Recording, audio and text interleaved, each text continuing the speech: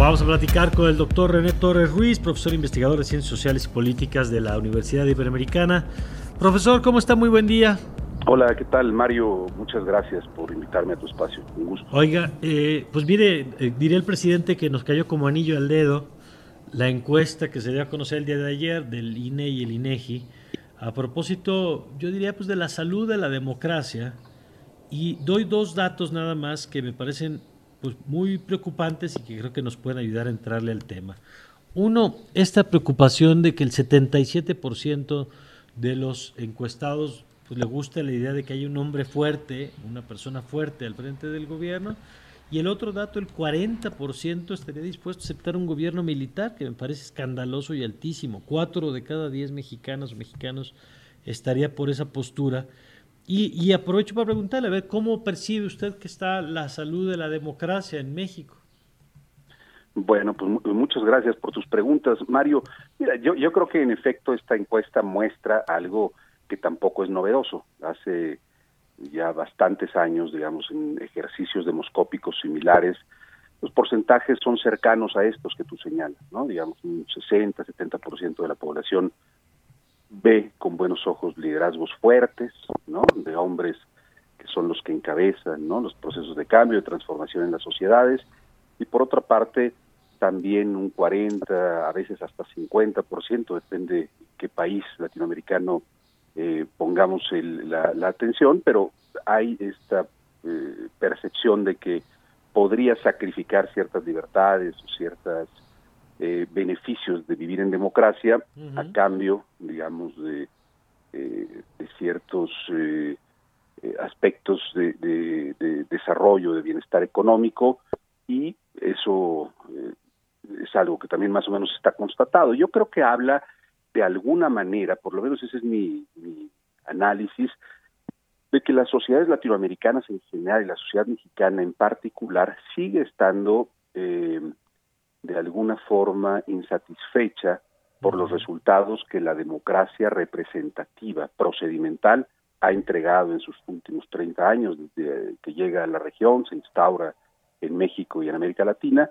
Yo creo que la democracia procedimental sigue estando en deuda para construir sociedades más justas, más equitativas, más homogéneas, con mucho mayor justicia y en donde se viva en condiciones de dignidad. Esa es la lectura que yo hago, ¿no? Y en la medida de que las y los ciudadanos interpretan que un hombre fuerte puede encabezar un gobierno que distribuya de mejor manera la riqueza, que sea más justo en su toma de decisiones, etcétera, pues se inclinan por esa forma de gobierno y no tanto por la democracia que hemos tenido. Esto no quiere decir que la democracia en otra acepción, no exclusivamente la procedimental, sino en una acepción más sustantiva, pudiese efectivamente también contribuir a la construcción de sociedades más justas y equitativas. Yo creo que sí, pero en América Latina y en México en específico, lo que hemos tenido hasta ahora es exclusivamente una democracia electoral. Y esa queda de ver en el ámbito social, ¿no? La idea de, entiendo este desencanto generalizado con la democracia, que pues ha generado en algunos casos las llegadas de populismos de derechas, de izquierda, con líderes muy carismáticos. Pienso el caso de Bolsonaro, pienso el propio caso de Trump, por mencionar solamente algunos que... pero lo cierto es que la otra ruta, digamos, la que no es democrática, tampoco tiene ninguna garantía de que dé resultados en términos de economía, de seguridad, y en cambio sí es más probable que nos coloque una ruta de pérdida de libertades, ¿no? Sí, pues ese riesgo existe efectivamente. Si te sales de la ruta de la democracia y apuestas exclusivamente por un populismo, sea de la ubicación ideológica que sea, sí, hay mucho mayor riesgo, desde luego, para el ejercicio de los derechos humanos, de la protección de libertades. Efectivamente, es así. Ahora, ¿qué balance, porque estarán platicando de estos temas en este foro que me parece muy interesante, de democracia, elecciones y la 4T, actualidades y perspectivas, qué balance hace, doctor, en otros temas? Por ejemplo, en los últimos días se ha escuchado esto, que si el presidente presiona al Poder Judicial, pero también he escuchado, y lo platicaba el otro día con la doctora Leticia Bonifaz, que ella decía, bueno, pero es que antes pasaba en privado, ¿no? Antes el presidente le llamaba al Poder Judicial y ahora se ventilan estas diferencias entre el Poder Ejecutivo y el Poder Judicial y eso es deseable. El presidente dice, pues hay una rendición de cuentas en términos de conferencias, por ejemplo, diario, como nunca había sido antes. Y hay quien considera pues, que eso es positivo y va en la ruta correcta. ¿Cuál es el balance que usted daría en ese sentido, doctor?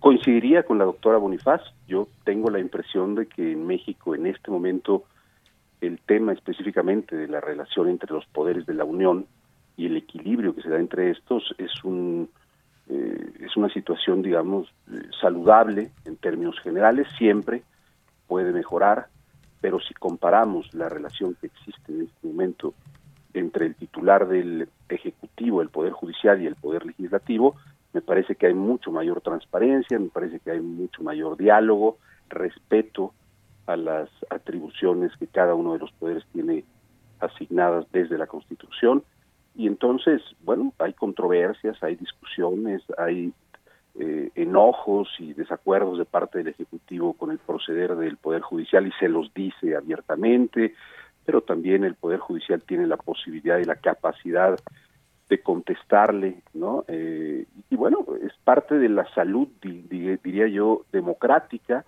y de la relación horizontal que debe haber entre los poderes de la Unión. Yo en ese sentido veo un buen escenario, un buen panorama en nuestro país, si lo comparo, insisto, con lo que ocurría hace, no sé, 20 o 30 años, en donde había claramente una asimetría, en donde el Poder Ejecutivo era quien dictaba las políticas a seguir tanto en el judicial como en el legislativo. Eso ya no ocurre el día de hoy. Bueno, doctor, le agradezco estos minutos y la invitación a que podamos participar en este foro, ¿no?, de democracia, elecciones y la 4T. Muy bien, muchas gracias, Mario. Hasta luego. Gracias, doctor. Bueno, pues ahí está la información y vámonos con más. Bueno, antes nada más. Radar 99.